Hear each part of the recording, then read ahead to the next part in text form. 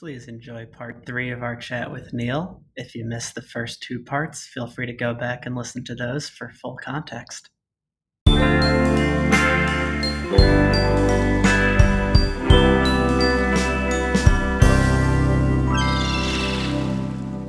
One thing I'm curious about, and we brought it up in our famous 8-minute episode with Josh E., but as you can see, Neil, unfortunately the fans can't. Co-host Mikey and I both have phenomenal mustaches at the moment. Well, I have a full beard. Yeah, Mikey kind of broke the pledge, but the mustache. Mikey's face looks like the equivalent of the snow 48 hours afterwards. It was probably beautiful at one point. Now it's in the slush phase. It's dirty. It's muddy. It's patchy. You don't know if part of it is beard or, if it's snow or if it's pavement or if it's a pool of water. No, I'm just joking. Both of your mustaches look fantastic. Movember clearly came almost a year early or a month late. Never ended. But you are right. Just look at this complete empty spot right here. What is that? Oh, that is unpleasant. Why does that happen? Anyway, to get to the point of our question, or just thoughts, but Neil, as people cannot see, has, a full, robust beard. And you have had it for 12 years, 10 years. This beard was grown on the bachelor party of Chill with Phil guest John in June of 2010. We were on John's bachelor party in New Orleans. We had just gotten back from Bourbon Street. I had had many hurricanes, which it's rum with some passion fruit juice. And I had many of those in my system. I had lots of beads around my neck. And I looked in the mirror of the hotel bathroom of my room and I thought, we should grow a beard. And this beard has been unshaved, trimmed many a time, but unshaved since June 2010. I did it. And then Ben Affleck came out with Argo, Bitch Stole My Look. Yeah. And, and it's actually a lot more work. It's a lot more work than you would think. You got to keep it neat. You don't want to get one of those big bushy like beards where someone's like, dude, I think there's a falafel ball stuck in your beard. You don't want that. You don't want that. Yeah. Well, yeah, I mean, Joshy gave some good tips. I guess I would love to hear. I mean, that's a hell of an origin story, like a lot of things that started near Bourbon Street. But do you ever consider getting rid of it? I thought that I would do it for a friend's wedding, because it'd be nice to go really just clean shaven. And I thought maybe lose it for a friend's wedding, but the weddings came, the weddings went, and I kind of like it. I don't know. And sometimes if you're lucky, not everyone, but I'll get these little auburn highlights. It's sort of like, It's like trying to catch the Northern Lights. I mean, sometimes they come out, sometimes they don't. You're not sure if you're going to get them, but I don't know. I'm enjoying the beard. I feel like it's a nice community to be part of. Yeah. And my advice, I think you mentioned advice, not on grooming, but if you're going to try a beard, you know how when you're trying a new show, you got to give it more than the first episode. Yeah. You can't just judge based on the pilot. So you can't give a beard 24 hours and then get rid of it. It's going to be itchy. Give it 10 days or 2 weeks. If you're not feeling it after the 2 weeks, then you can get rid of it. But I felt like it was itching like crazy for the first week or two. And then after 2 weeks, you forget the things even on your face. All right. But there have been strong efforts on the part of my mother to get me to shave said beard. Money has been offered. Reverse psychology has been offered. I think she told me I look like a rabbi, which I thought that was supposed to be a compliment. But if you're going to try to use it to get me to shave the beard, that's not going to work either. She told me that it looks like that magnet game with the iron filings. She's like, yeah, you look like one of those games. It's really disgusting. Wooly Willy? And so, no, what was the game called? I think his name is Wooly Willy, no? Yeah, that's his name. I know I shouldn't have said his last name, but we're not sponsored by them. Bribery, reverse psychology, intense disparagement, all have been used, but I've stayed strong. How long do you think it would take to grow back to this length if you fully shaved it? I think it would probably take 3 to 4 weeks. Wow. a very young man like myself take an hour or two. If you guys want to Yeah. take a quick break, I'll shave by 9 o'clock. You won't be able to see my jawline. No, it would take 3 to 4 weeks, I think. All right. Well, yeah. Well, we do have to dive into our traditional end questions, and I know Mikey likes to kick it off with his Grand Slam. All right. Neil.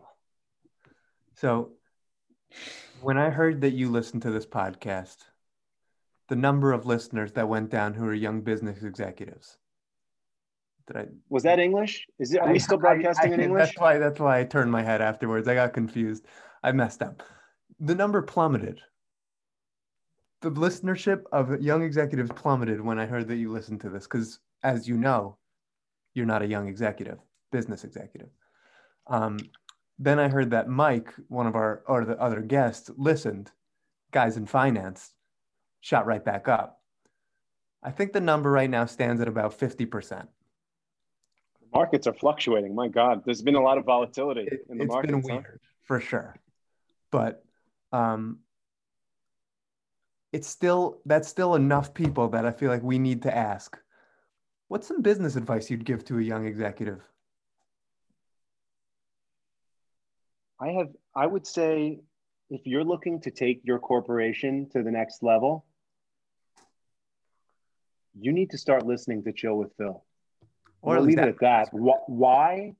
Why do you need to start listening? How will it improve your business? What will it do for your product? You'll have to tune in to find out. Wow. Oh man, it's kind of marketing we've been talking about. Oh, we got to cut that sound clip. Get that on the waves. But they'll never hear that though. I mean, I know people are afraid of Netflix, and there aren't that many people Netflix is afraid of. But if you start listening to Chill with Phil, you're going to start to make some waves. You know, I think Ted Sarandos is going to start looking over his shoulder. What's going on here? You guys feeling that rumbling? Someone's been listening to Chill with Phil. Yeah. We'll leave it at that. Well, Ted, we're actually open to a show. I mean, I know they're doing a show with Headspace or Calm, the meditation app. So I think we could be a cool companion piece, but also watch your back. All right. On to Sound Guy Dan's original question. Sound Guy Dan can't be here. That's okay. Some personal differences with guest Neil. If you could put a quote on a billboard for the whole world to see, what would it be? Probably, for a good time, call 201-566-2018. But for a great time, call 914-582-8790. Don't wait. Call now. Mikey, we're compromised. I mean, you gotta go dark.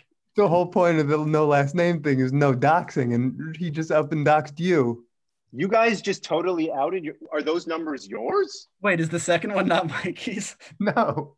What? I have no idea. I just was inspired. But I do have a favorite billboard, though. It's not really a billboard because it's on the side of a building. But when Jon Stewart was the host of The Daily Show, I don't know if this is still there, but The Daily Show taped on 52nd and 11th. And there's a big, if it's not a billboard, it's a big poster or sign of him on 57th and 11th. And you'd think it was like a big picture of his face, and you'd think it would say The Daily Show, like right here. And instead it says, for Larry Flynt's Hustler Club, go one block down and take a right. Fantastic billboard. That's awesome. That's really good. Yeah. Mikey, why are you banned from there again? Me and a few of the... Was it Tandy? A couple of the workers there. We got into it. Gotcha. Anyways. Yeah. Well, our last proper question. Let's go. All right. Hey, Neil, what's your all-time favorite book? All-time favorite book.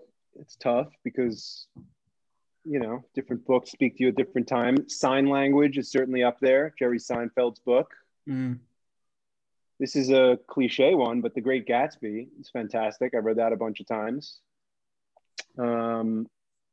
I didn't care for your guys ragging on Remains of the Day. Don't even go there. That was not right. Remains of the Day is terrible. What happened to that year at Ramaz?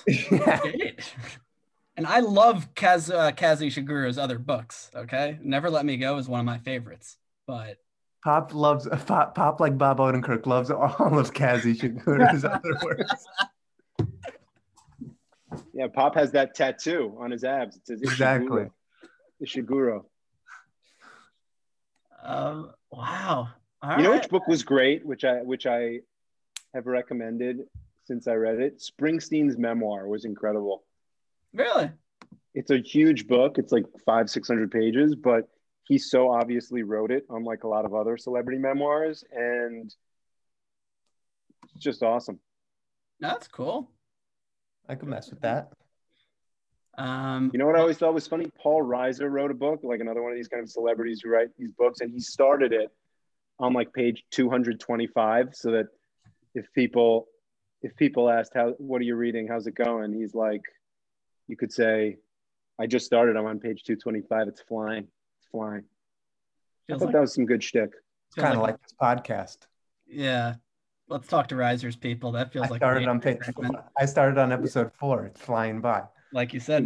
Exactly. Because it also, you should speak to Paul Reiser's people, because no one's had real staying power in the industry like Paul Reiser. I mean, people are just binging Mad About You. I think there's a bidding war for it. No disrespect. He is actually very funny. I happen to love Paul Reiser. Wow. Good luck booking him on Steve's show after this comes out. Oh, Steve Areno. Steve Areno.